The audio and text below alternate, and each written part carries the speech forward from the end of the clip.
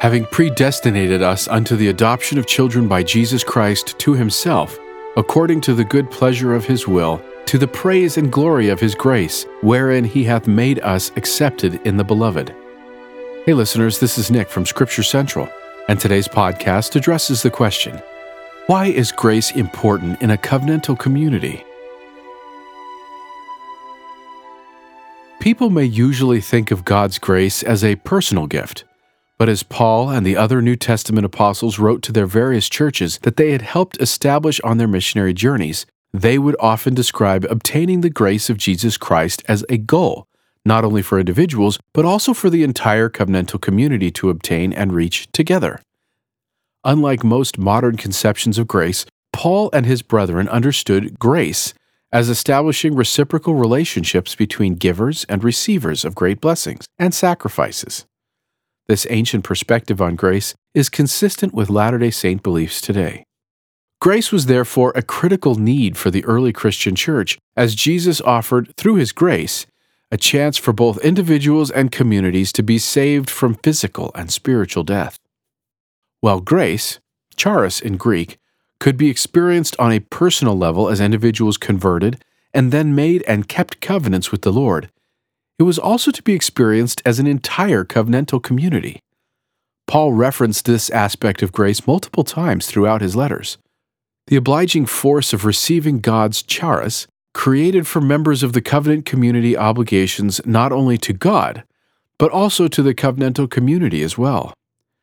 Brent J. Schmidt has observed how, in Paul's letters, grace could be received in a three-way covenant between the individual, God, and the church.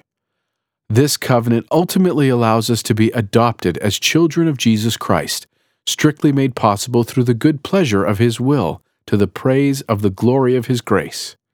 And as we are all children of this covenant, we are in obligated relationships with Christ, according to ancient conventions associated with charis. These obligated relationships require that we live as he lived, and help other members of this covenantal family.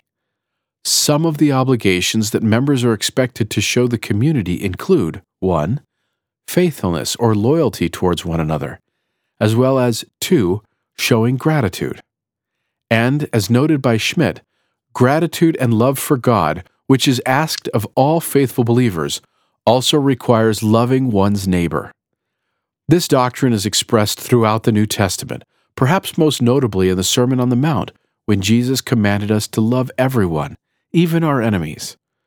Love your enemies, bless them that curse you, and do good to them that hate you, and pray for them which despitefully use you and persecute you. Another aspect of the community obligations arising out of charis involved serving one another. Throughout his epistles, Paul frequently encouraged the saints to donate goods and money to the Jerusalem saints, who were experiencing a great famine. The reciprocal nature of this is expressed in 2 Corinthians chapter 8, verse 14.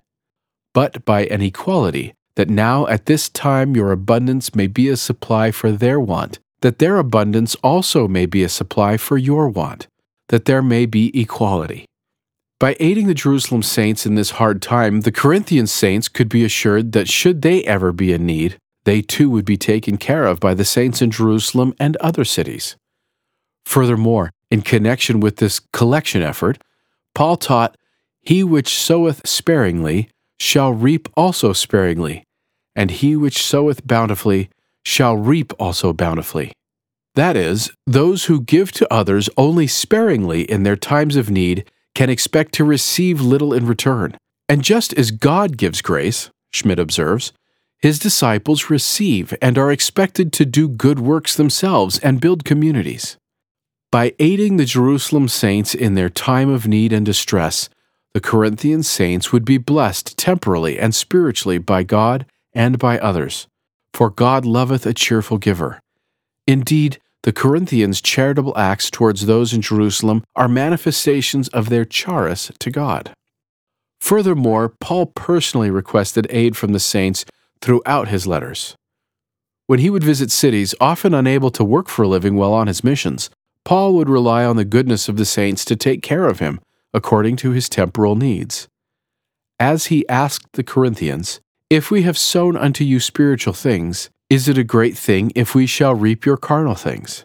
Being recipients of such sacred knowledge that brought them to know God, Paul asks the saints to take care of the traveling missionaries in return, himself included. Such a request is easily understood when placed in its proper context of reciprocal covenants of grace. An understanding of reciprocal and communal nature of grace helps to explain why the New Testament is filled with admonitions exhorting church members to foster loving relationships and unity within each congregation of saints. This aspect of belonging to Christ's fold is also present in the Book of Mormon. In Mosiah chapter 18, when Alma was preaching at the Waters of Mormon, taught the principles of grace in relation to the communitarian aspect of the baptismal covenant.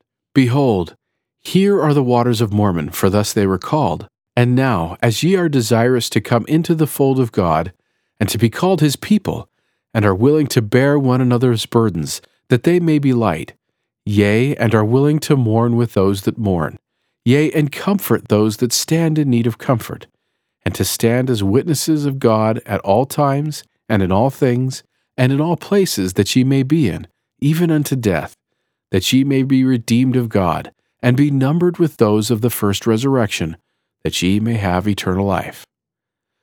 Several verses later, we learn that this fledgling covenant community was filled with the grace of God in connection with their honoring of these covenants. To fully accept the grace of God in their lives, they needed to demonstrate through their actions to God and to each other that they were willing to share that grace with others. The grace of Jesus Christ, while certainly important on an individual level, is also experienced collectively as God's children come together, make binding covenants, and take care of one another and serve one another.